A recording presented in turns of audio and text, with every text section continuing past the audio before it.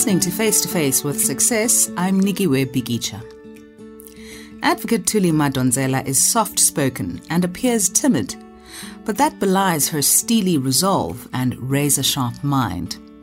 She's emerged as one of South Africa's leading champions for social justice and anti-corruption.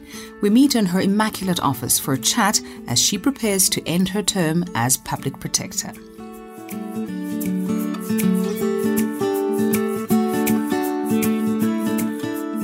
As a little girl, is this what you imagined for yourself? Did you always want to get into the legal fraternity? I didn't always want to be a lawyer. I initially thought about many things that my parents and teachers encouraged me to pursue, and one of them was medicine. I only started thinking about law, I think, in my teens and middle teens, and crystallized my ideas by the time I left high school. Did I know I was going to be successful? I think my parents always thought that I had a chance to make a difference. I had a chance to make a success of my life. That was the kind of encouragement I got from my parents throughout my life. And I think it's an encouragement that was given to all of us, that we were born to claim the space that life is giving to us, and that we had the tools to succeed, whatever their concept of success may have been. Personally, I didn't consider myself to be successful until I was about maybe 33 or so. And I think for me it was not what I'd accomplished, it was a paradigm shift. When you reflect on your life, you get to that point where life has exposed you to disciplines that make you look at your life in terms of what you're grateful for, as opposed to always looking at what's lacking in your life. So that happened at 33. What happened at 33 to give you that shift? But two things. My partner passed away, and I bought a book for a friend of mine who was battling HIV at the time. And after buying that book, it happened to be sitting on my lap one day, and I decided to read it. And having read it, it changed my life. It was a book by Louise Hay, You Can Heal Your Life. And basically, at the time I was agnostic. Actually, I had been a Christian, very, very religious as a young person. Then I became an atheist, total atheist, then agnostic. And when I read that book, it brought me back to a sense of spirituality, and although it's sort of Christian Science as opposed to Christianity. Yes. Okay. And so you say that initially in the early days you'd thought about medicine, for example. What happened in your teens to sharpen your drive towards law? When I look back, I think it may have been June 16, and the fact that there was more talk after that on the legal system and what the law can do to change lives and to achieve social justice. Also after June 16, there was more discussion in society about the liberation movement, about people like Nelson Mandela, what they stood for and what happened to Bram Fischer. And over the years, I also was exposed to the work that was being done at the time by Priscilla Jana, who represented a lot of the activists, political activists, and later the work that had been done by people like Charlotte Maxeke, even though she wasn't a lawyer, but had expressed some thoughts on the justice system and how it could be reformed. Mm-hmm. How do you think practicing law has helped you fulfill some of those earlier concerns about injustice in South Africa? As a young lawyer, I had an opportunity to trigger events that rescued people from the death penalty. Working In the early stages of my life, I've been involved in law reform from my time at VETS to my time at the Department of Justice, Law Reform Commission, and here as a pub protector. I've also had an opportunity again to use the law to transform society and close the gap when it comes to social justice. I think my entire life has been around social justice, mostly in issues of gender, race, disability, and to a certain extent, HIV and mental disability. So you have become a household name in South Africa, mostly through your work as the public protector. You're coming towards the end of your term. What has been the best part of being the public protector, and what's been the worst?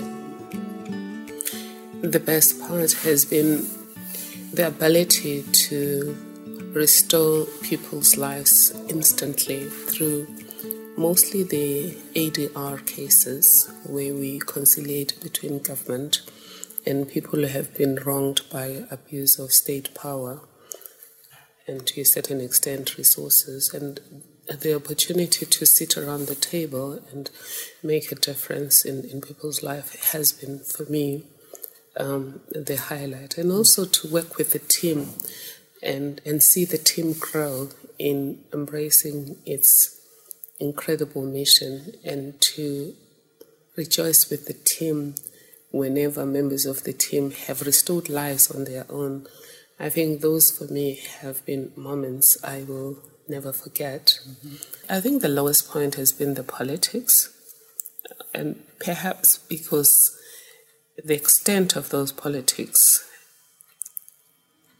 is something I had not anticipated. I knew there was going to be politics because my colleagues, my predecessors warned me.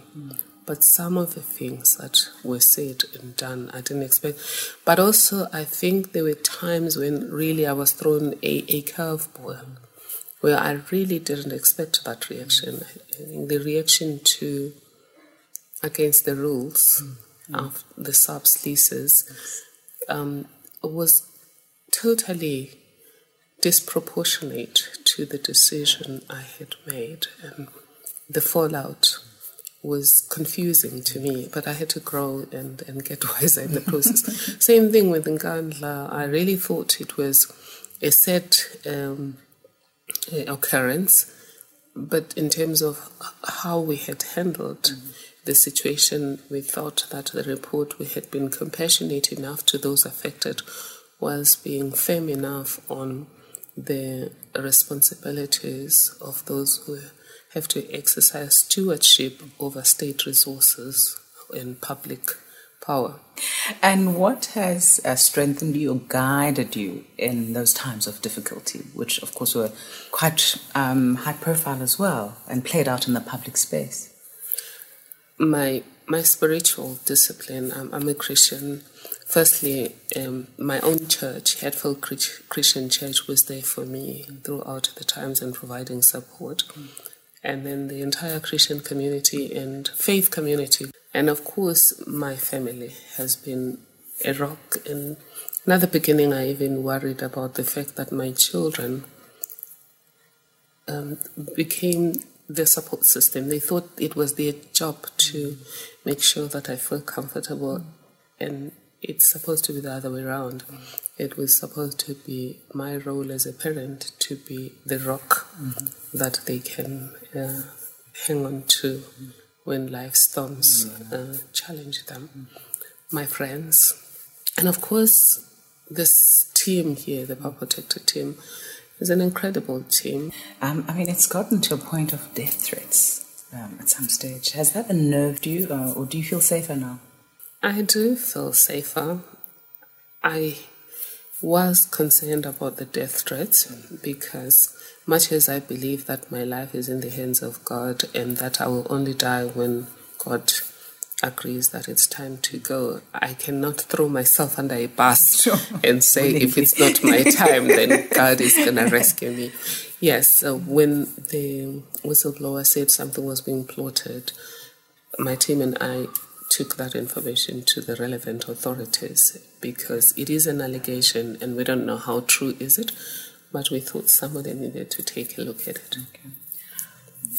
Back to our theme then of success. What has being successful taught you? It's taught me the fact that success comes with enormous responsibility. Each stage of success increases your sphere of influence, and with increased sphere of influence, there's a huge responsibility and huge expectations coupled with accountability. So what's next for Thuli Madonsela? A very long holiday. It's going to be about 15 months. A 15-month holiday, but I will be writing during that holiday a personal story, a legal book on administrative law, and hopefully studying. I am planning to finish my studies. Okay. Thereafter, I will be practicing as a lawyer. Okay. What are you studying? Teaching law. What are you going to be studying? I will be completing my master's, which I have abandoned twice. We all go through it. Trust me. my LLM, I have abandoned. I did it with those. I did it with UP. Well, I then tried to register again with UP. The third, they agreed. I got a supervisor and everything, and I just couldn't proceed with it. Workload is immense. And hopefully, not hopefully, I am very clear that I will complete that. Okay. And then practice law full time. So finally then, for young people who look up to you, women especially even, what would be your 3 pieces of advice for them as they make their way through this life?